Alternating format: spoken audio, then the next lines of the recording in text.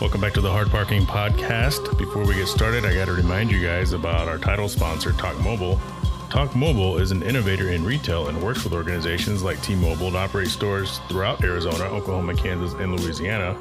For more information and to jumpstart your career, please visit TalkMobileNet.com. Again, that's TalkMobileNet.com.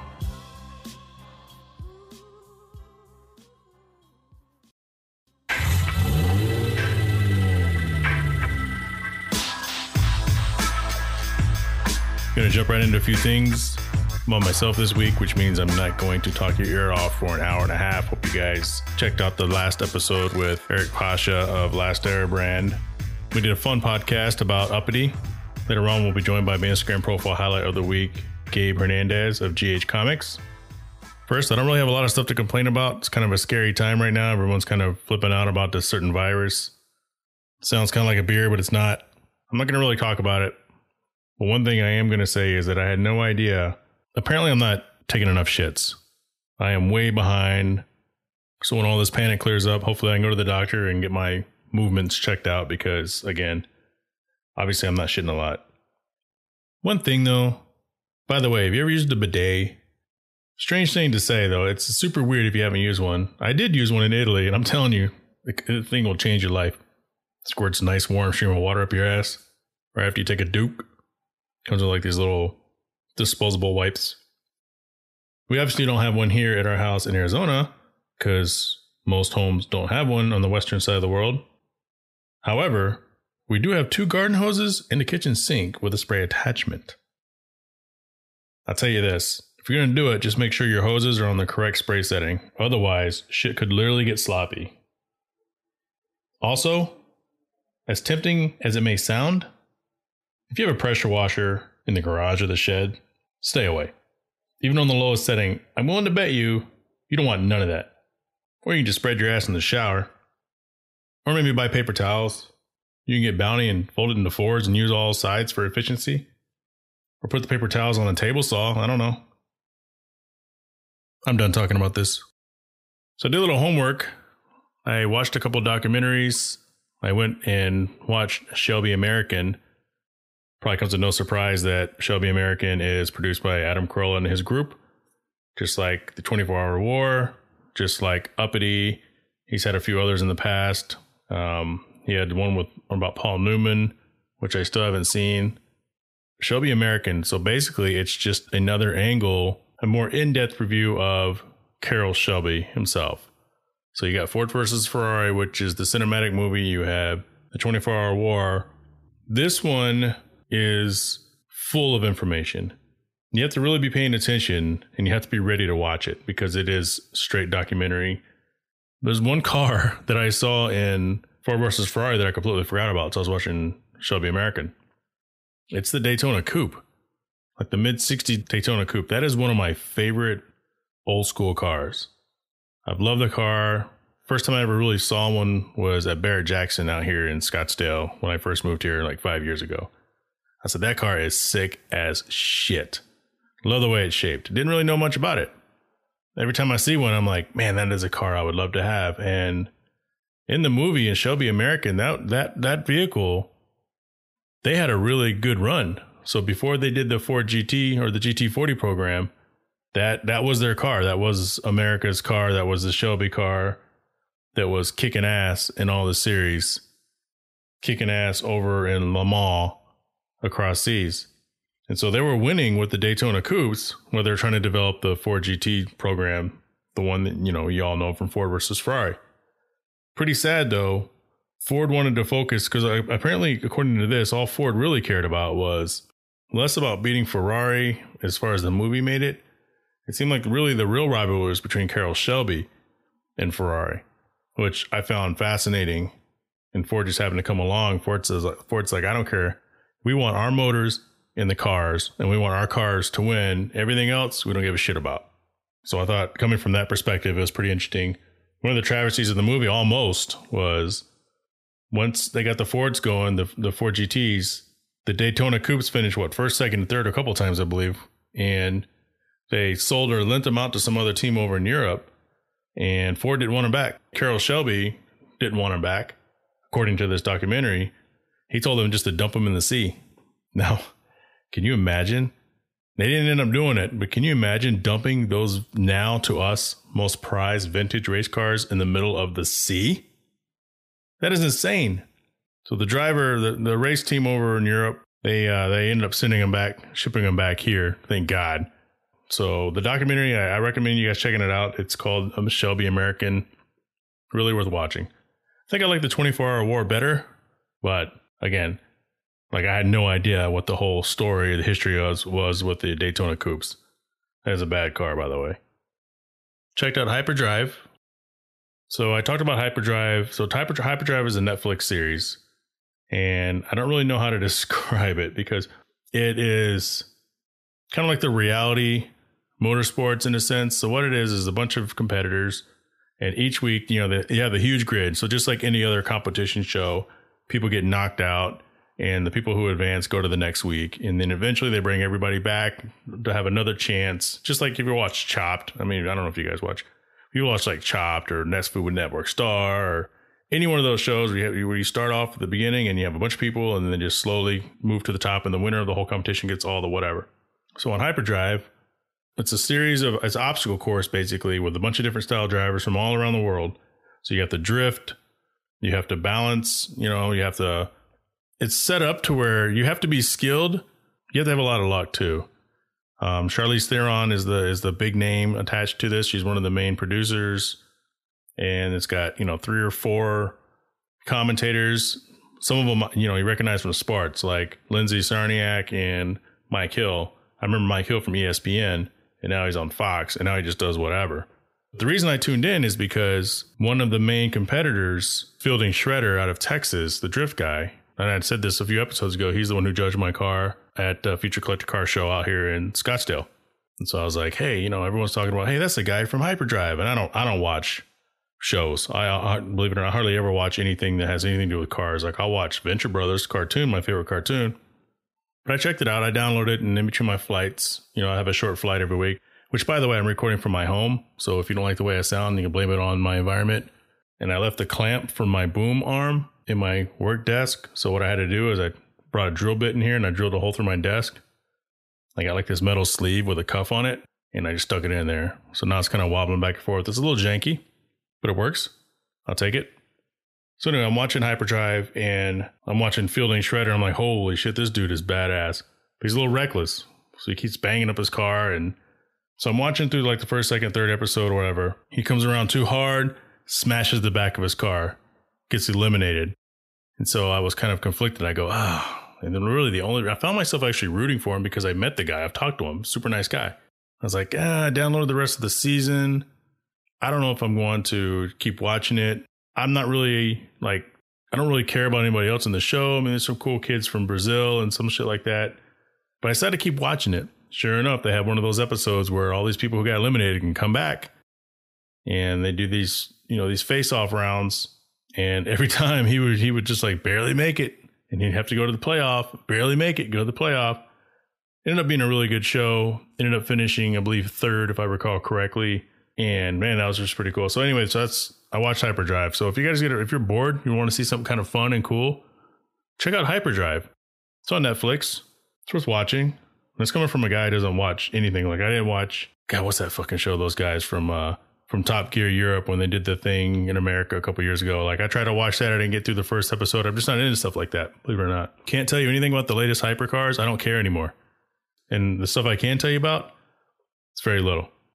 Like when we get back, I'll tell you kind of an update on my thoughts on the Chevy Corvette and the Toyota Supra.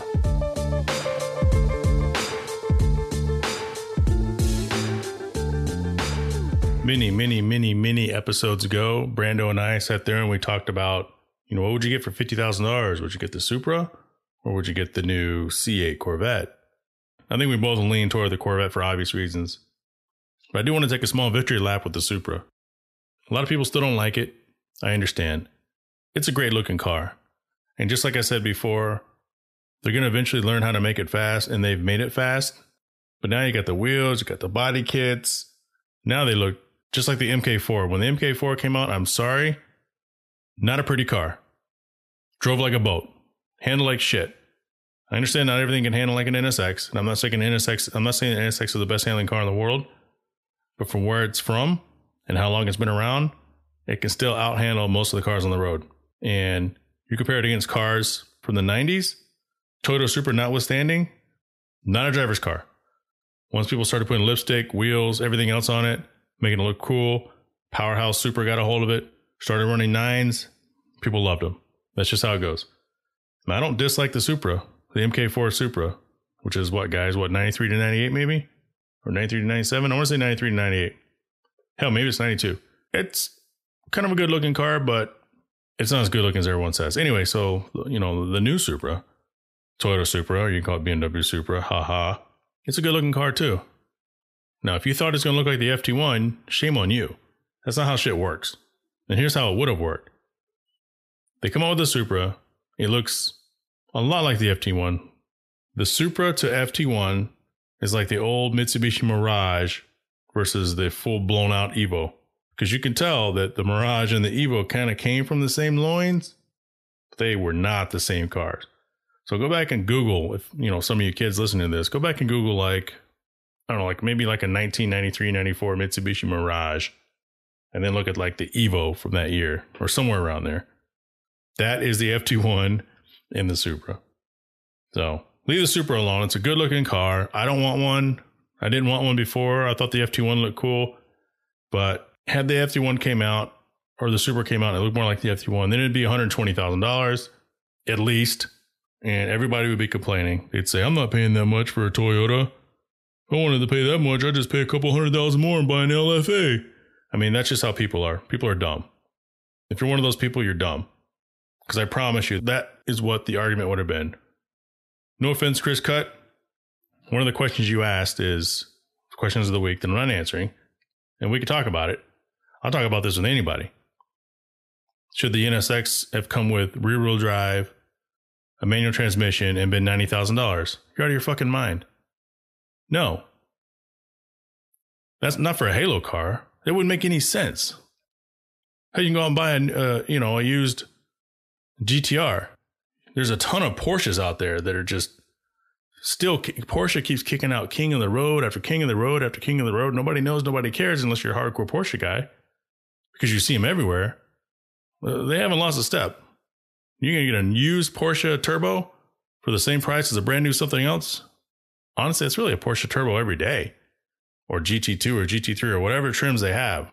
Porsche is still king, pound for pound, in my opinion. Let's look at the C8. So the C8s are finally starting to take delivery. That's a badass car. Don't want one. Checked them out in person in Monterey last year. It's got some funny angles. In race trim, just Google the C8 Corvette race version or whatever the hell. Like the legit race car version. That thing looks badass. No funny angles. But for some reason, the road car, like the rear wheel fender, there's just a lot of room between the top of that tire or the fender and then the top of that body panel. I mean, that's just a funny looking gap. That's like the Hyundai Tiburon type gap from like the early 90s, which used to be the Tiburon that looks like a spider, like literally a spider that's crawling up the wall spider. It's got like all these little eyes and it's fat and it's ugly. So that angle, that's what the C8 looks like. It is a badass car though. And I believe like the 1991 NSX, that C8 Corvette has put the world on notice. So I'm kind of excited to see what's going to happen with that. Maybe I can get a Corvette specialist on here eventually. I don't think it's going to happen.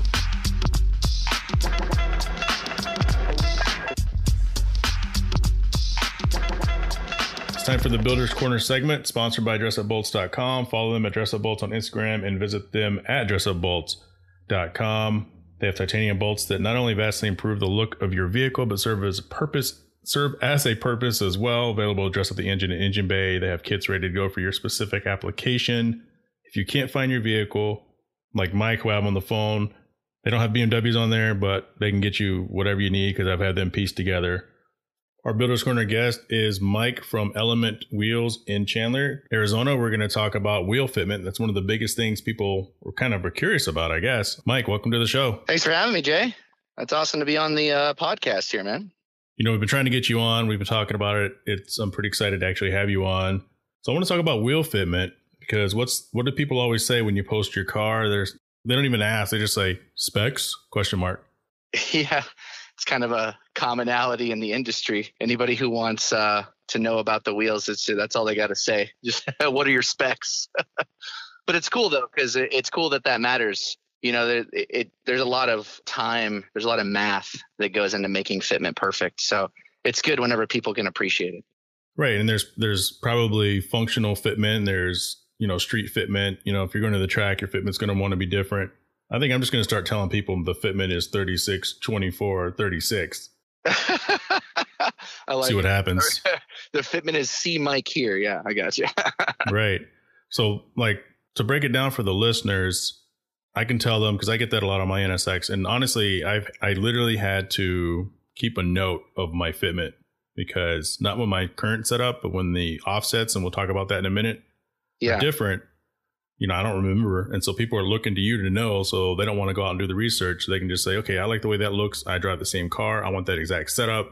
What do you have? So right now on the front, mine are 18 by 8.5 plus 22. So for the listeners, most of hopefully that's 18-inch wheel circumference, 8.5 inch from front to back as far as inside to the outside of the wheel, and plus 22 offset from the center bore, kind of like a hard angle. That's where I think everyone gets caught up on, are the offsets.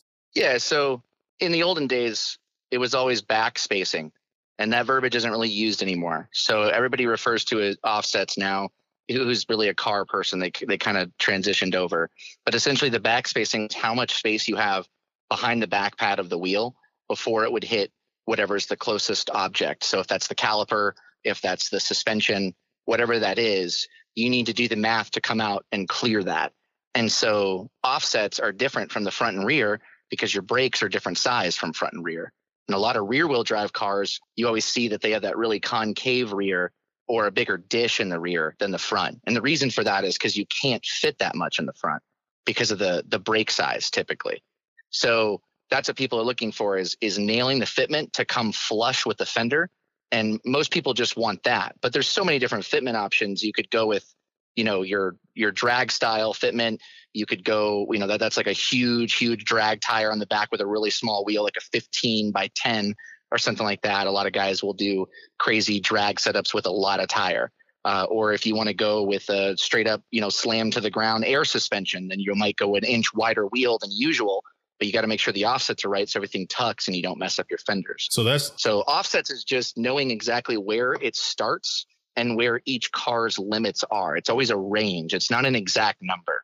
Right. And so I think one of the things that people could get caught up on is the wheel width is always in inches, right? But the offset's always in millimeters. Yeah, it's kind of weird how they use both, but it's the relatability of, it's easier to say I have an 8.5 or I have a 9.5 inch wide wheel. But the millimeters is just important so you know where the clearance is, because you might only clear by a millimeter. If you're Jay Fenning and you're rocking your forge lines on your NSX, right. I mean, I remember when we put those on, you cleared by a millimeter on your brakes, I want to say it was that damn close. Is there what's too close? Because I've seen people slide a credit card in there or a dollar bill, and in theory it shouldn't be expanding, but is there possibility for it to move like a micromillimeter? It's not going to make movement. So if it literally is only clearing by a half of a millimeter, then it's just incredibly close. It's never going to move to where that difference is something that you should find worrisome. That a lot of guys try to make and build their wheels where their face is as far back as possible to get as much dish size as possible, and where that back pad would just barely clear the face of the caliper by a couple mils. And that's the benefit you get with a 3-piece wheel, is that wow factor. It's a very multi-plane effect. So if you go with a 3-piece fully custom built wheel, it's having your cake and eating it too in the wheel world. You get everything you want. You get it? The wheel world versus the real world? Okay, the wheel world, the reality of the wheel world. It's like a 5-year-old can't say their R's. You got to come in with some chimes or something. Hit a button. Add some sound effects. Maybe I'll do that. I'll do that just for you. Yeah, we should. You brought up faces, and I was going to bring that up because I think, you can have the same brand wheel with a different face. And I think that's only a multi-piece wheel thing, right? Whether it's a 2-piece or 3-piece. Yeah, correct. Yeah, two-piece wheel is signifying that you have a barrel and you have a lip, and the face is connected to one of those two pieces. So even though it looks like it might have bolts or something to hold it all together, it's not functional. It's not holding air. It's just a two-piece setup. If you do a three-piece wheel, all of those rivets, all those bolts, whether they're hidden or exposed, every one of those hold air. So it's a multi-stage process. But if you get a good forged quality wheel, then you don't have issues. There's a lot of kind of fear mongering about three-piece wheels and are they headache or are they not? And the easy answer is if it's a good quality forged product, it's never a headache generally. It's only whenever you start going with the super stretch tire setups or the really old discontinued JDM wheels that people like to rock nowadays. They're still using Chinese barrels for manufacturing and for rebuilding those wheels because it's more cost effective. And those barrels will never be strong. So when you hit a pothole, there goes your JDM discontinued wheel, which is kind of the benefit of going with a true, real three-piece wheel. Everything's forged nowadays, 66, 61 T grade aluminum, like space engineering, the best quality aluminum you can put on your car. And that's what I have on my car right now. And I'm pretty sure yours are the same, but yours are a monoblock, right? Yeah, I have a monoblock. And again, we're talking to Mike from Element Wheels in Chandler, Arizona about wheel fitment. What are some of the top brands of wheels in quality? Because there's a huge variance, right? You can have a brand new wheel manufacturer come out and they want to make themselves known. They have a cool design. They want to compete with some of the existing brands. So they price themselves really high. And you don't know if those are good wheels or not. And there could be other wheels out there like, dare I say, Koenig, who they're not expensive at all, but they've been around for 30 years. Yep. Yeah. Typically, there's a misconception there that you spend more money, you get better quality product. And it's not always the case. There's a lot of brands that just are more expensive because they offer themselves in more ridiculous big sizes and, stuff for dub car show events and things like that. It doesn't even mean it's forged or good quality. It's just bigger wheel, more money. But as far as going with a cast wheel, a rotary forged or a forged, that's your three basic. What you need to know about wheels is, are you getting a cast wheel, which is supposed to be more affordable, easily for a daily driver, but not strong. If you hit a pothole, it's probably going to break. If you go with a rotary forged wheel, then it's not gravity cast. It's made from a block of aluminum, but it's a two-piece design. It's still welded, so it comes out as a one-piece wheel, but it's basically a face that is a non-forged design mixed with a lip that is a forged design. So it's exactly the middle, right? So it's the part that's most likely to fail on the wheel is the strongest part now. So rotary forged is becoming super popular, and you're going to see that in Variant. You're going to see that in Rohana. You're going to see that in Avant-Garde, Brixton Forged, BC Forged, Forge Line. All these companies have a different way of naming the procedure, but it's the same. Right.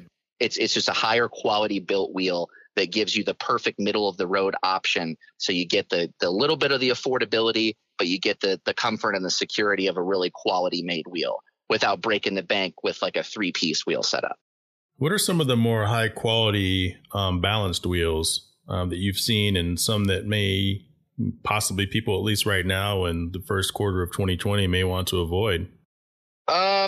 It's honestly like a lot of the older styles that are still popular are just being spread because of their affordability, but there's a lot of them that aren't really improving their quality. So like you mentioned Koenig a minute ago, they've been making wheels for a long time, but even though they're lightweight and they advertise they're lightweight, the majority of their lineup isn't something that's super high quality. That being said, a lot of companies will have the multi-tiers because you can't really compete just offering only forged or just offering only cast. You kind of have to have both options for everybody, or at least two of the three options, right?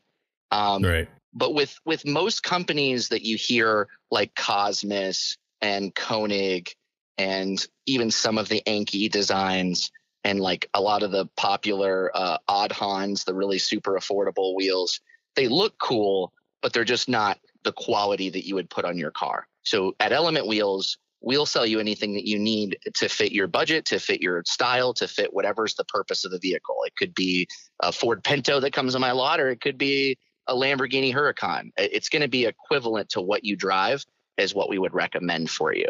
And essentially, anytime you want a better quality wheel, we have a lot more companies now that can produce that wheel than there was 5-6 years back. And there's a lot of options to get a really good quality wheel now. A lot of customization out there. I know that, in the early 2000s, late 90s, everything was basically off the racks. Like my first set of wheels that I had on the NSX, I had the classic Volk Racing TE37s, and they didn't offer custom offsets. So I had, I think, plus 43 and then plus 35. I don't remember which was front, which was rear. I just know that I had to kick those out. So they didn't have much of a concave, obviously, with those offsets. But in order for me to kick them out and make them match the fender, I had to run, 20 millimeter in the rear and 10 millimeter up front. Yeah, to space it out to get the flush fitment that you were looking for, or just to clear calipers. Yep. Nope, not just to get the flush fitment. Earlier we were talking about clearing calipers. My first set of BC Forge that I had, the rears were so concave with the offset that I had to buy spacers until I bought my rear set of big brakes, because with the big brakes you get a bigger rotor, which in essence pulls the bigger caliper out further from the center of the wheel, like you were saying earlier. And then it also changes the wheel design options you have available, because if your wheel is a 18-inch but it steps inward on the inside of the barrel, then it might not clear the caliper on the outside, and that's not something you can fix with a spacer. That's something that has to be made perfect. So that's why you see a lot of the similar wheel options and designs for certain cars, because some calipers are so ridiculously huge that you can only fit certain types of wheels with them. And you also mentioned another thing that is a common misconception, and that's that the offset changes the concavity, and it doesn't. It's the width of the wheel that changes the concave profile. And the reason for that is because these wheels are pre-made and then they're drilled and shaved. So even if it's rotary forged and it's not a wheel that's off the shelf, that's in a preset offset of 1 or 2 options, for instance, then you can shave the back pad to the millimeter of what you want it to do. And there's a lot of companies that are rotary forged that allow you to do that. And every time you do that, people have this thought that if they go with a more aggressive actual offset, that they're going to get more concavity out of the wheel. The wheels are pre-made, so the templates are set to how deep they are already. And then all they do is shave the back pad the number of millimeters you need, because it comes with a fat back pad where you can shave down as much as you need to get it to fit that car. So every wheel gets shaved down, and then it becomes lighter, and it also fits that exact model of that car when you go with a rotary forged style construction. And so we work with the company Variant here in Chandler, Arizona, and they're making all of their wheels that quality, and they can make them to the millimeter. And that's why when you hop on variantwheels.com and you look at their gallery, every single car is flush, beautiful fitment. Nothing tucks in there like an OEM style fitment, and nothing pokes beyond the fender overly aggressive. We have these things down because we have the templates for every caliper for every car. We're actually working on the C8 next week on a variant wheel design as well. We're really excited about that. So you're saying that the offset has nothing to do with the concavity? It does only when you're building a 2 or a 3-piece wheel design. When you're building a 1-piece like that's mono? a mono block, it's always based on the width to give you more concavity, because they only shave the pad after the wheel's been produced. So there's no holes that come on the wheel. And then they drill them to your bolt pattern, and then they shave the back pad the number of millimeters that is needed for your setup for your car. So that wouldn't change the face. You know what I mean? It's just the default profile. So if an 11 is the most aggressive, then you're going to have to go with an 11. But if an 11 plus 40 will fit on your car, because you could fit a 10.5, some people think some wheels won't work because they're too aggressive. If you have a company that can change the offset, you can go with a more aggressive wheel than you would be able to fit on any other setup. So if your car can't fit an 11, but it can fit a 10.5 plus 35, for instance, then your car will be able to fit an 1145, because this face is going to sit the same way. It's just a bigger contact patch. It's a bigger wheel on the ground. So then you got to work on getting the tire to fit in there. And that's where suspension comes into play more than anything. Right. And you just brought up something that I wanted to hit on. So with tires, so we can have the exact same wheels and the car's going to look completely different. And the clearance could be completely different depending on our tire brand. Yeah, absolutely. The width of the tire, the wall of the tire, the stretch of the tire. So that's one thing people need to consider. So I just picked up, not really, but let's just pretend I just picked up a brand new Toyota Camry. I want to get wheels. I want to bring them to you. I want to shop online first. I can't just grab the same wheels that my buddy has, even if we have the same bolt pattern, right? So there's some things I need to consider. What do I need to consider? So what you would need to consider is the offset difference. There's multiple websites that allow you to see what the widths are from factory. So the one thing we haven't touched on of any of those that's also important is the hub bore size. See, hub bores are usually bored out. That's the part that goes up to the vehicle that allows the wheel to be mounted directly to the hub. So the hole itself. Correct.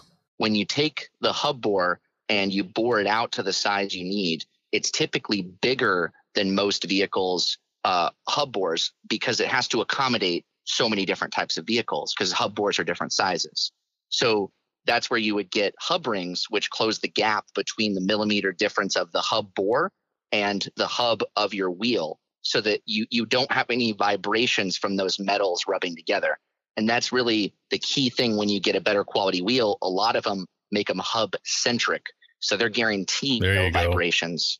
And that's where you get the best, smoothest, comfortable ride when you get a hub centric. You need to let them know the exact diameter of your hub, which is also going to be in millimeters. I know that my E37s, I had hub centric rings for the NSX because they weren't made specifically for the NSX, but all the other ones, I give them the exact specs. And just for people listening, what we're talking about is the piece of metal, the hub, which essentially where your lug nuts come out of. And that's one thing that if you borrow somebody else's wheels, they're the same 4x100 by 114 bolt pattern. They don't fit on your car because the first thing you should look at is the hub. Yeah, because a lot of times you'll think they sound that they'll work because the offsets make sense, but then the hub is too small because aftermarket wheels are supposed to be bigger to accommodate more vehicles, but every vehicle type is different. Now, the one thing that you can rely on, which is kind of nice, so you don't have to think about every single vehicle being different, is that pretty much the lineage of one type of vehicle make is always going to be about the same. Now, you still want to look it up, but generally speaking, it's usually the same. Like any Subaru you get is like a 56 or a 57 hub bore, and that's extremely small. That's smaller than almost every car on the market.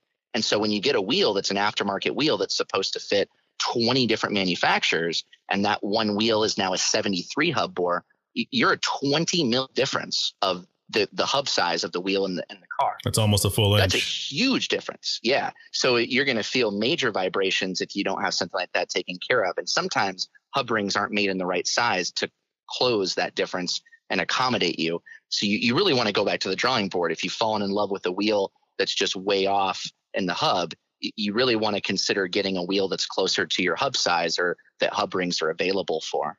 Hub rings are super cheap, by the way. I mean, you're talking $20 for a set or less.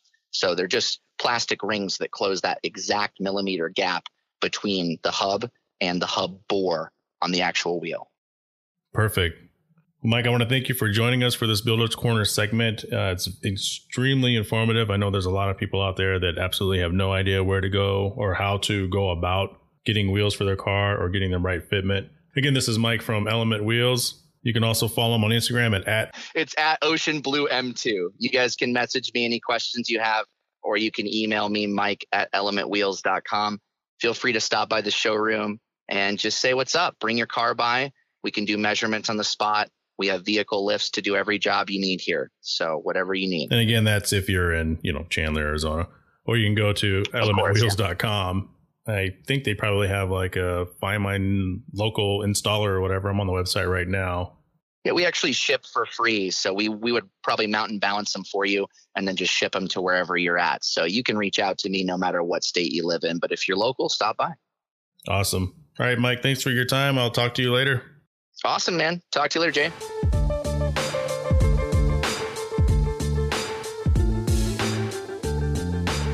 There's not a lot going on when I'm sitting here in my home office.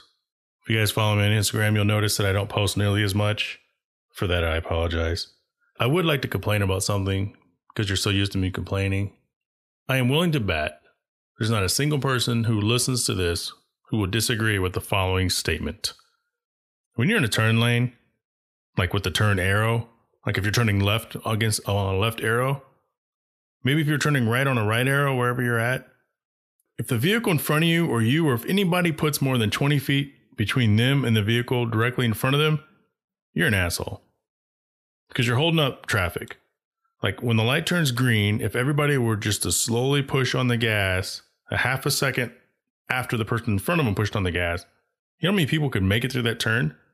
There's always somebody sitting there playing with their shit, not paying attention, or just decides, especially in Rancho Mirage, where I work, coronavirus, by the way, that they just don't want to move. And so you're sitting there like, okay, I'm running late for work. I just picked up my coffee. Can you please just fucking go? Like when the light turns green and you're 4 cars back, there's no reason why it should be turning yellow while you get to the light. And then you have to speed through it. And there's really no reason for you to get stuck at the light. Can I get an amen? Just say it wherever you're at when you're listening to this. Can I get an amen? Thank you. Also, word apparently is out. Jay's not giving up any gas money. Haven't seen many SUVs in any parking lots asking me for gas money, trying to rob me or shank me or kill me. Specifically SUVs from Mexico with 3 people in them. Talk about kids for a second. I have a grandson. Super adorable. He loves me. That's what makes him adorable. But I gotta tell you, sitting at work the other day, and this has happened multiple times, not to be a complete crank ass about this, I don't have an office. I sit in a cube farm. Something happened. And for anybody who's ever worked, maybe in, I don't know, call center or some sort of setup, some sort of cube farm, some sort of office. So I'm not talking like blue collar labor, but this may happen to you too. Look, you're just chilling. All of a sudden you hear little kids running up and down the hallway. They're visiting mommy or daddy or boyfriend or girlfriend at work. Here's the deal. No one thinks they're as adorable as you do. You have to understand this. Unless it's family, close friends, especially in a public space. So let's keep that in mind when you decide to bring them into the workplace. Let them run back and forth during breakfast at a restaurant, or don't tranquilize them before you get on the airplane, where they throw their toys across the plane, or turn around and stare into the eyes of someone who just wants you and the kids to shut the fuck up and go away. No one thinks they're as adorable as you do. Have some control over your surroundings. Be decent. It's like the people will take their shoes off and stick their foot up on the back of something in a public place. Like, what are you doing? What are you doing? It's not as bad as the to recline or not to recline with your airplane seat. By the way, don't recline unless it's a long flight. I do this thing. So if I really feel like I have to lean backwards, and usually I recline if the guy in front of me or the gal in front of me has reclined into me to help even that space. But there's been times where I've had my laptop out and I rarely use it because the flight is so short now, where I have it out and all of a sudden that chair just crashes back. No warning. And I just want to fucking put the person in front of me in a sleeper hold. Probably end up on social media. Probably get kicked off the plane. Like I literally want to reach over and choke them the fuck out. But I don't. I'm just glad they didn't break my laptop. Because if they do, what's going to happen? Is the airline's going to pay for it? No. Is some random stranger going to give a care about it and pay for it? No. I'm just going to have a broke computer. Now, they're called laptop trays for a reason. When I want to lean back, what I do is I kind of look back, kind of give them a warning just so they kind of see I'm coming back. I got a big head. So I can't miss this thing in front of them, like turning sideways, like the moon. So if you see like a crescent moon, what it is the light from outside shining off the side of my head. That means the moon is turning toward you. So I kind of give them a look and I hit the button like a sicko, like a psychopath. And I just slowly back up, like pulling down on a drill press, drilling through some shit. And that's to let them know, coming back. And I usually don't go all the way back either. I don't always go back. I just go back just a little bit. That's what I do on a plane. Now I know it's like, okay, well, I paid for that's your seat. You paid for it. You can do whatever you want. Yeah, but I mean, have some decency. I mean, those planes they're just getting smaller and smaller and smaller. It feels like the seats. Sometimes you're getting a plane like those old Virgin Airlines planes. And I know I'm alienating like 90% of you by talking about this. But at some point you're going to go on vacation. And if you don't, you need to. So what I do is, or you get those big Virgin planes, those, I forgot who bought them, like maybe Alaska Airlines. That's like a party bus in the sky. They got like neon lights and shit. Seats big as hell. Anyway, when we come back, I think I'm going to talk about my rental car of the week. You guys wanted to hear about it. I'm going to tell you about it. Got some pros and some cons for you. Coming up. Welcome back. Jamming out. All right, it's time to talk about Jay's rental car of the week. I've had 2 back-to-back SUVs. One of them I've had before. One of them I've had for the first time. So it gives me something to kind of do a direct compare and contrast to. 2 weeks ago, I had a Audi Q5. It's the second time I've had a Q5. This time around, Audi got it right as far as the CarPlay.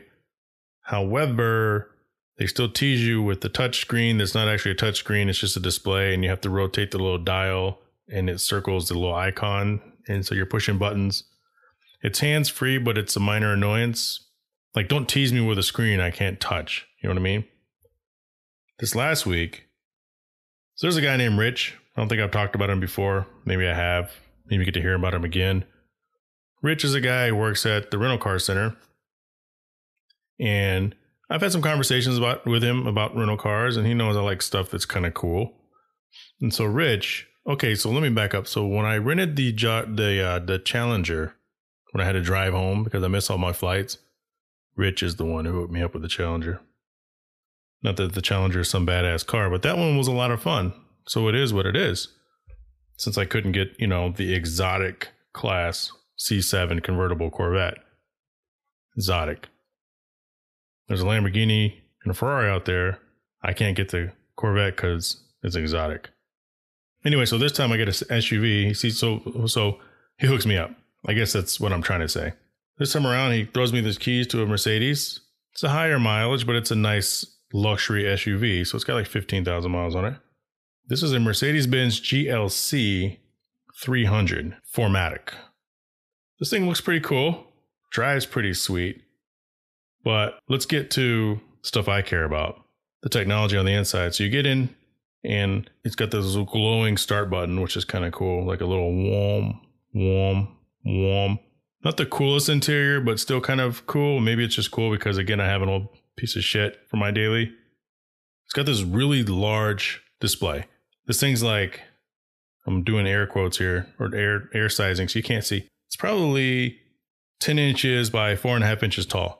So 10 inches wide by 4.5 inches tall. And it's a touch screen, baby. Like, you can touch it. So you've already won me over there. It's got this super sweet reverse camera. Super wide angle, super crisp. Might be the best reverse camera. I mean, before I had said the Volvo S90 had the second best behind the Volkswagen Atlas. I think the Benz has it beat. And it's got another like super wide angle where it like glues wide angles together. And I can see traffic on a road like 75 feet away that I couldn't see because cars were parked next to me when I was sitting in the parking spot. So there's no reason you can't see what's coming at you from either way. Like, there is no reason. Thought that was really cool. Reached down to the side to adjust my seat. Can't find the seat controls. First off, for some of you have Mercedes, this is probably like normal for you guys. I don't. So I'm looking for the seat controls and I can't find them. They're on the door. Like they're on the door. So you want the seat heater, like right by the door handle. You want to adjust your lumbar, headrest, the seating height. It's all there on the door. Kind of cool. One thing I hated about it, and it took me all the way to get used to it. So they had to put, and to me, this was not intuitive. So if you wanted to reach down and you wanted to switch modes and you wanted to control the volume, it's down with your right hand. And you have to kind of like pull your arm back. It's not really in an ergonomic. So ergonomic is the way things are designed around you. It's not really in a good ergonomic position. So you almost have to touch the screen all the time. Talk about the screen. You can switch modes, which is cool. Like themes, I guess. So you can kind of be driving to it. It's like those treadmills at the gyms or at the hotel gyms where it's like, now you're running on the bridge, but you're not really running on the bridge. You're running on the treadmill, but it's made to look like you're running on the bridge. Like those type of things. So it had all these cool different interfaces. And you can look at all your torque in this little SUV. But one of the things I didn't like is to shift gears. It's on the steering column, like an old truck or an old car, like an 80s car. You have to crank the thing up to go reverse and crank it all the way down to go in and drive, put it in the middle and you're on neutral. This one you didn't have to crank, but it had buttons on there. So you push the button in towards the steering column for park. So every time you got somewhere, it was just kind of weird to get used to put it into park. The Audi on the flip it was down in the center console like normal, but you'd have to push a button in to get in the park. One of the things about these little rental cars is getting used to how each manufacturer decides to fuck you over for a week while you're renting the car. Like, we're going to torment you. And this is how we're going to do it. I will say that while this vehicle does have the ability to have CarPlay, and it's no CarPlay, no J, I couldn't actually use the CarPlay because it only had a USB-C and some other weird outlet. It didn't have a standard USB outlet. Now, I've had vehicles before that have had a USB-C, but they've also had a standard outlet. This Mercedes did not have that. So I had to pair my phone, via Bluetooth like, normal people, I guess. So I'm driving to the hotel after Taco Tuesday, and I start talking to myself, because I always talk to myself because I have no one else to talk to. I think it's a song.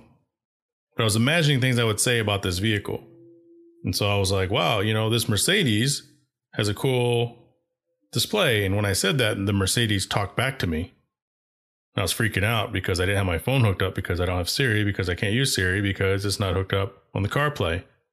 Long, boring story short, as long as your car is hooked up Bluetooth, you can interact with some AI voice. Now, I asked it to take me to my hotel. I told it the name of the hotel. I couldn't understand anything. Just wanted to know what phone number and who to call. Pretty cool. I don't have that technology in any of my cars, so I apologize if for some of you are super cool and have this. I'm sure your Teslas can do everything for you. Could probably wipe your ass. I don't know. I thought it was kind of cool. How'd the car drive? It drove really smooth. Has HIDs, which I love that. Has the nicer wheels that you can get. I thought the car was kind of cool, and I was like, man, maybe I could drive around in this, but it's not much bigger than my normal car. Costs a lot more than my normal car. And then all I saw all week was a bunch of old ladies driving around in the same car. Price on these things is about $45,000, I think, $50,000. I don't know if I would spend that for a vehicle brand new, but I would rent it again. I don't know. Maybe I'd buy a used one for the right price. It's nice. I think I'd have to go bigger than what I have. Again, I have a 2007 Infiniti FX35 Sport. This would be a good substitute for something in the exact same size. It's small. It's like a Q5 or a Touareg or a Jeep Compass or even a Jeep Cherokee, because they're like the same size for some reason. And that is Jay's rental car of the week, the Mercedes-Benz GLC 300. All right, it's time for the Instagram profile highlight of the week. The Instagram profile highlight of the week is sponsored by NSX Channel on Instagram, your number one source for NSX content. Whether it's bone stock, modified, or looks like a fighter jet like mine, make sure you stop by at NSX Channel on Instagram, which, by the way, they haven't posted my car in a while, so I'll make sure I reach out to Nico and bitch about that. Anyway, my Instagram profile highlight of the week is GH Comics. Gabe Hernandez, welcome to the podcast, man. How you doing? I'm doing great, Jay. Thank you for having me. Appreciate it. Absolutely. So you have this comic. We met once upon a time, and I was inspired by your motivation. I thought that the comic itself was really cool, and it's not every day that I sit down and talk to somebody who's trying to create a comic, and I knew that one day I'd like to talk to you more about it. We talked about it in Dallas like last summer, and here we are, give you an opportunity to tell my couple dozen, I got a baker's dozen worth of listeners. So you tell the baker's dozen of listeners kind of who you are and about yourself and this GH Comics. Yeah, absolutely. I'm Gabe Hernandez and GH Comics, first-time comic writer, based out of Dallas, Texas, as you spoke. And it's been about a year, I think. We're going on a year since we spoke about it. And thank you again for seeing the passion that I had about these comics that I'm writing. Just growing up close to the border of Texas and visiting the border and crossing the border back in the days. We're talking back in the 90s when it was, a little more safer. Just kind of gave me that nostalgic, was starting to absorb a lot of that visual things that you see if anyone's ever been across the border. I feel like it's, you walk into a time machine, you go back 20, 30 years. So picture me as a 10-year-old boy, first time visiting Mexico and just being, interested by it, just wondering why you cross one little line and it's like night and day. So here we are, I'm 45 now, 30 years later, 35 years later, wrote my first comic based on my childhood experience of being a part of all that and writing my first comic called Chingona Border on Fire. So yeah, your comic is Chingona, which is badass woman, right? Right. Right. Where does the motivation come from that? And you said you're paralleling that probably with some of the stories of your childhood growing up. Yeah, absolutely. So I get the inspiration from from my mother, who was my chingona, and during those days, if you can picture a very strong woman who pretty much did everything in the household in our family. So she, cooked, cleaned, worked, did everything, and supported the family of. Didn't take nothing. Yeah, didn't take crap from anyone. Kind of the Latina version of Rosa Parks. So that's what the term chingona comes from. Well, I was going to say, you basically just described the stereotypic Latino woman. Yeah, exactly. Were there any flying chanclas? Absolutely, flying chanclas, tortillas, you name it. It was all over the place. But most of the Latina women in my life have experienced some sort of chingona. So it's kind of a parody, and then I've come to put all this together, and every bit and pieces of different people I've met throughout my lifetime is in these comics that I'm writing. So we're talking to Gabe Hernandez of GH Comics. So tell the listeners a little bit about the main character. What is this character's backstory? Because I thought it was pretty cool and pretty fascinating, and I just wanted you to kind of share it with them. So the backstory is a native Afro-Latina. Her father is the rodeo cowboy king, and her mother, coincidentally, is a Native American Mexican immigrant. Without giving too much of the story, obviously I want everybody to read the comic, but giving you the breakdown of the story, she grows up in the backwoods with her dog, Luna, who's her best friend, who's actually a superhero in this particular comic as well. That's her sidekick, her dog, Luna. So Luna got some powers. She's got some powers. Absolutely. So she grows up and decides to leave to the military to follow her father's footsteps, who was once in the army as well. Comes back and sees her family that have been assassinated by the cartel, and vows vengeance. So that's where you get the story where the chingona kicks in. The super chingona. No one's getting away from the cartel, but with her, this is it. Like, she's tired of this shit. It's time to wreck. It's time to wreck. Yeah, it's time to wreck. It's time to wreck. So as she's, while she's in the military, she's realizing how quick and faster she is than most recruits in basic training. And she realizes that, she's got a special ability, and so does the military. So there's an incident that happens while she's in training, basic training, without giving too much of the story. She comes back home and discovers a lot more about her childhood with books that her mom left behind. And let's put you this way, a hell of a bunker full of arsenal weapons, heavy machine guns that are left by her father, who just happened to be a former Vietnam vet. So naturally, it's pretty interesting. That's where the story, that's where that first comic kind of ends, and you're going to see all that. And he's got some commando shit. Remember that movie Commando? He's got some old school commando stuff. Opens that shit, and he's gonna, so it's a really good story. I'm gonna I take it back to the origin story eventually. But with this one here, of course, I'm releasing the story of the girl, that you'll see a little bit more of the information on the launch that I just launched 10 days ago on Indiegogo. Right now, I'm looking for sponsors to help out and just provide material cost. If it was up to me, I would crank out all these 4 comics at once, but I got 4 different stories ready in line after this one that I just got to release them at a particular time so you can understand at least the trilogy I plan to release this year. So you mentioned Indiegogo, and we're going to hit that as we close in a little bit so that people know where to come and find this Chingona comic, Border on Fire. So you also mentioned you have several of the stories. So is this, do you have plans on them intertwining, or is it just once you get done with Chingona, you move on to the next one and the next one, and are they all Gabe Hernandez Presents insert title? Well, I was writing a novel 2 years ago. This particular story, I realized I was creating extra characters outside the novel. So the best way for me was to break it up into comics and introduce these characters. You'll see them come together as we get to the later volumes down the road. So yeah, it'll all be part of the Chingona series, because I got it. Don't want to confuse people and have them branch off to different series. I want them to know that there's definitely a lot of good stories to be told, and I'm excited. And I'll be honest, I can't wait to get them out as fast as I can. Like a bunch of back, you know? yeah. I mean, don't give it all. A bunch of Sicarios out there, right? Yeah, absolutely. That's awesome. So before we close, it seems like the comic book industry is very much alive. I collected comics when I was a kid. I went to the Phoenix Comic Fest a couple of years ago because of my car, and walking around, I just saw all these different versions of Batman. All these bunch of comic tables were set up. There's a lot of startups that had tables there.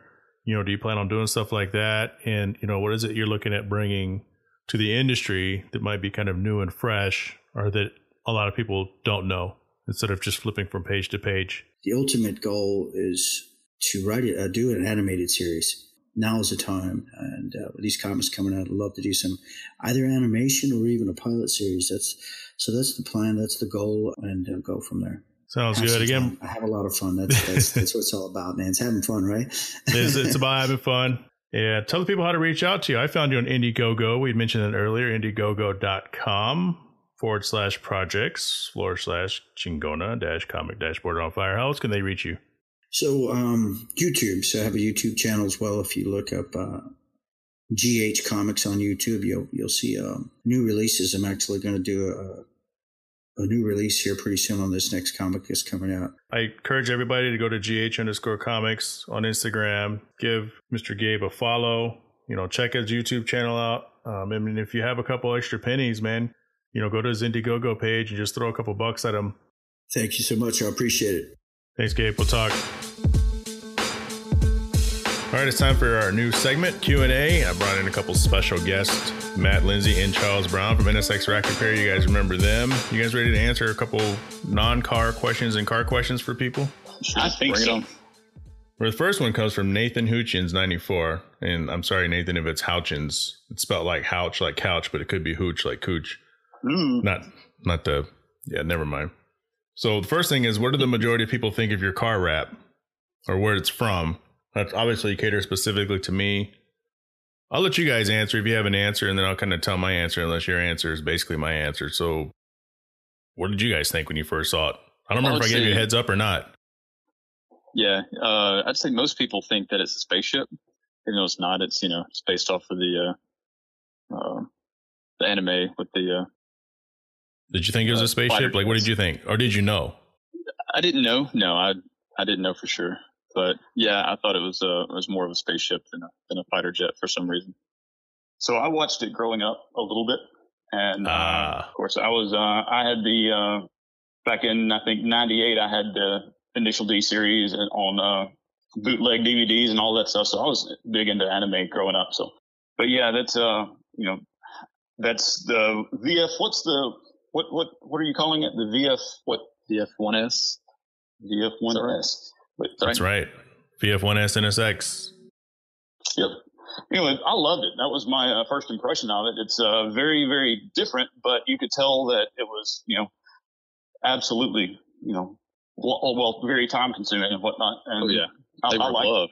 Yeah, absolutely. So what I get a lot is people are like, "Oh man, I'm a big Star Wars fan too. That's badass." that's funny. I get that. I get that a lot. I get spaceship a lot, and I think what happens is people see it and it says UN Spacey on there, right? And so they automatically assume spaceship, Space Force. And while they do, Space Force, and while they do fly in space with additional rockets and things attached to them, it is basically an F-14 based off an F-14 fighter jet. Right. I get that. We kind of joke around. We call it Battlestar Galactica. Sometimes we call it the Falcon. My buddies and I, that we just know that we kind of laugh at each other. Well, the NSX is based off an F-16, so you got the F-14 and the F-16 going on. Correct. Possum Killer. We'll go to the Possum Killer MK6. What's a 2000s trend you participated in that you're embarrassed to have done? Ooh, here we go. Charles, you want to take the lead on this one? Sure. I did the blue neon lights underneath my 94 Supra. I had a PlayStation 2 with a cheap little screen in the dash. You're embarrassed about that? Yeah. Well, I mean, it's not something I would do now. Okay, so I had the lights, and I had a '99 Carrera Coupe, and I hooked the lights up. Now this was in 2001, but I hooked neon lights up inside the footwells, because my car in particular didn't have the footwell lighting as some Porsches have. So I didn't realize it whenever I bought them, but they would like match, or they would blink to the music. So yeah, it looked, one was like a red and a blue. So if I was driving down the highway, I even got pulled over one time because the cop thought that I was pretending to be a cop. You were just raving. Yeah, I was just enjoying my teenage years, and they decided to stop me. But that, AutoZone special, and I had the neon lights under it at one point, but that didn't last very long at all. And I also had I had a PS1 in mine. I didn't have the PS2. But yeah, that's pretty fancy. I don't know if I had anything that I would say I was embarrassed to have done, because that's just what people were doing then. Well, sure. I didn't do the neon lights by the 2000s. Unlike you boys, I'd outgrown that. Mm-hmm. So in Dallas, we had that a lot, in the late 90s, mid to late 90s, with the lowriders and the 13-inch wheels and all that kind of stuff and the mini trucks. But I did have the Altiza lights. Oh, yep. Remember, everyone was doing that. So I had those on my DC2 Integra, and then I had the side markers was a big mod. So people were cutting out, the metal on their front fenders and putting the side markers in. Right. Yeah. And I also did. I had the Indiglo gauges. Sweet. Oh yeah. Yeah.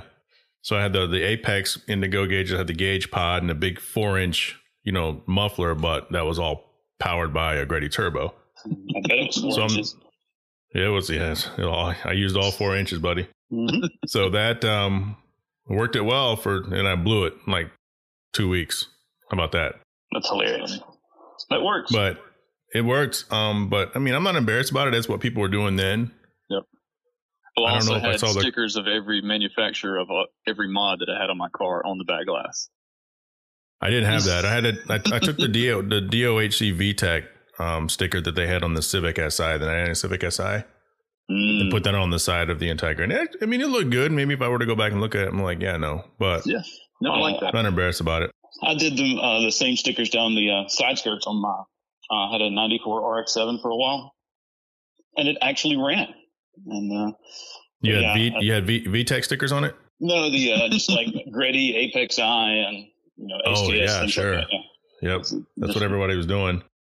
That was the cool thing, I tell people now though, like, I'm not putting any decals on my car unless it's a sponsor of mine. Like, no more free advertising. It's like right? that. And it's just like, yeah, it's like that, man. No K&N sticker on my hood. It should be like that though. It should be, and I know you know. All right, let's move to the car questions. All right. Let's move to the non-car questions. Ooh. Now, the Music Pirate asks, what's worse, the Double Down or the donut sandwich from KFC? And I think the Double Down is, I guess I could Google it. I think it's like, I don't know if the wasn't that the chicken breast? Chicken, I think it was chicken breasts with something between it. Right. It's like the chicken breast is the bread. Something like that, yes. Ooh. But the donut thing sounds amazing. I would love to try it. Okay, yes. So here we go. I just looked it up. So the KC Double Down is basically a chicken breast sandwich inside out, essentially, because you have a patty on top, patty on the bottom. Are they patties if they're chicken? I think they're regular breasts, not like a regular you can't breast. Call them patty. Mm-hmm. Right. Yeah. So you have like a breast at the top and the breast at the bottom. In the middle, you have like bacon and cheese and all that kind of shit. Right. Jeez. Yeah. And then obviously the donut chicken sandwich is you have a glazed donut, and that is the bread essentially. And then you have the chicken in the middle. Kind of like a bagel. Exactly like a bagel. If they would throw in 2 fat thighs, you could call it the Hillary Clinton. The Clinton sandwich. Yeah, that's nice, man. That's 2 small breasts and 2 fat thighs. That's a good one. Here's what I would do. I think I would eat the KFC Double Down only because it's got all goodness. It's kind of dumb. Right. But I've had a donut chicken sandwich before. In Chicago, there's a place called Do Right, DO-RITE, and they're known for their chicken donut sandwiches. So KFC is biting off of Do Right, and I've had those before. It's in downtown, and it's really good. It's a good one timer because normalcy is good, and I just want bread. Yeah, I agree. But I could handle the donut thing. But the two breasts and the bacon and the cheese, it just sounds like a good gut grenade or something like that. It would wreak havoc on your stomach for a week. Oh, well, still. I don't think grilled is an option. Oh, was it not? Is it breaded? It is breaded. It's got to be. It comes in a sleeve, though. Yeah. Wow. So we used to serve grilled like fish at Long John Silver's. That's my first job I had, and all we really did was we had like these special pans, trays. You would microwave it, and then you put grill marks on it, and that was the grilled fish. No lie. Nice. Yeah. Wow. Faux grilled. Yeah. It was good. Okay, and then the other question is, let's go with, would you eat durian? You guys want to talk about durian, or you want to talk about basketball? Well, I don't keep up with basketball. I'm more into NSXs. Okay. So would you eat durian? If you don't know what durian is, and this is from 39 Mad Nougan, I think that's what that is. Mad Nougan. 39 Mad Nougan. Would you eat durian? And so durian is, I want to say Chinese or Indonesian or something. It's the spiny fruit. Looks crazy. And apparently it's the stinkiest thing in the world, but apparently it also tastes really good. Well, so, I would try anything wet. So I'll say that. What's the wildest thing? Have you eaten anything that stinks, or just things that just seem foreign to us on the west side of the world? Well, like that, the fisheye that I ate in Vegas on a dare, it smelled pretty horrible as soon as I bit into it, and it was like eating an AIDS-infested marble. It just it kind of exploded whenever you bit down on it, but the core was like really, really hard. How big was this thing? Yeah, it was so bad, but they have that on video, so it actually happens. Yes, I have video. Can you send that to me? It's not a marble size. It's more regular marble size. Yes, I will send it to you. Thanks, Charles. Charles, what about you? I might eat it. I'm definitely more picky than the average bear, I guess. But I've always said no. I wouldn't eat anything like that. Well, it's however, fruit, so if it was some kind of raw animal, like a puffer they say fish it or something smells. that could kill you. They say it smells like roadkill. It smells like garbage roadkill. Yeah, probably. Well, now that is one thing I've always wanted to try, though. Is it the puffer? No, the puffer fish, or what? That in Japan, if it's prepared just slightly wrong, it'll murder you. Right. Isn't that just a blowfish or something, or is that? Yeah, same thing, I think. Yeah. Blowfish, flounder, or something like that. And I mean, you can order that at Long John Silver's, I think. I don't think you have to go to Japan for it. Well, it's probably different. I mean Red Lobster. I'm sorry. Long John Silver. That's hilarious. Captain D's, yo. Yo, I know Captain D's. Do you guys still have Captain D's in Mississippi? We do, yeah. When I was a kid, we used to go to Captain D's in Garland, Texas, and they've since closed them all down for obvious reasons, I guess. But remember, you get like the captain's basket or the captain's meal, and it would come with like the soft shell or the crab. Oh yeah, They still have that there. Seafood platter, yeah, we do. The stuffed crab or whatever. I completely forgot about that till like a few weeks ago. Yeah, dude. You can't get that shit at half these other places. No, and this is our closest one is about 25 miles away, so we don't have one in town, but it's but I have eaten. I don't eat there often at all, but I have eaten there a few times. Special occasions, right? Yeah, just on my birthday or something, I want to go to Disney World and Captain real D's. fancy. Yeah, I do the same. Hey, honestly, I do the same thing for Long John Silver's. Like if I had a bonus check when I had a normal job, like I would literally it was kind of a joke, but I'm like, all right, I'm gonna treat myself. And then I go to Long John Silver's and I'd go to the drive-thru, get a number 3 platter, and I'd get clam strips instead of like the coleslaw, because coleslaw sucks. And I do that move where you pull over and you're sitting in the parking lot and you eat it in the parking lot instead of going inside because you're kind of ashamed and embarrassed. And then when you get done, you're full and you're ashamed and you just kind of like throw it out in the nearest trash and go home. I feel you. Yes, that's funny. It's like the walk of shame afterwards. Yeah, it's the weirdest thing, man. And now I got like by yourself. That's one thing. I do that all the time with my job, but now I have like a Long John Silver's friend. My friend Will with the Lotus, we'll go out and we'll do like Long John Silver's pop-up meets. That's cool. I've never ate at Long John Silver's. Seriously, never ate there. It's like we don't have Captain one D's, I guess. So would I eat durian though? I don't know if I'd eat. I watched a YouTube video on people eating durian for the first time. I don't know. There's so many things in this world to eat. I could probably not eat durian.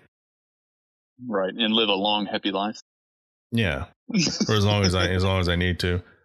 All right, guys, I got to let you go. I really appreciate you guys stopping by for this segment. And we'll be talking to you guys soon for your end-to-end full-length interview. And we'll talk about the other half of your business. All sounds great, sir. We're ready when you are. Charles Brown, Matt Lindsay, NSX Rack Repair. Talk to you guys later. Thanks, Jay. See ya.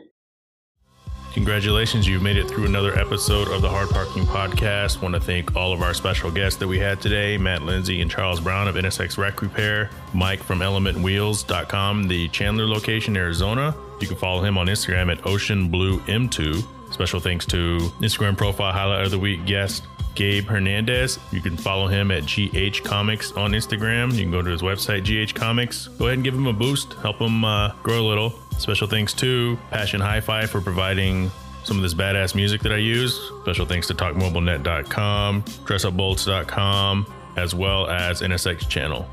And as always, you can follow me at NA2NSX. If you have any questions, email us at hardparkingpodcast@gmail.com. If you like the podcast, tell a friend. Thank you for sticking with us. You can also sponsor the podcast. If you click on a link, you can donate a little bit. Let's do this. Let's grow this thing together. And during these times with the coronavirus, it's pretty scary out there.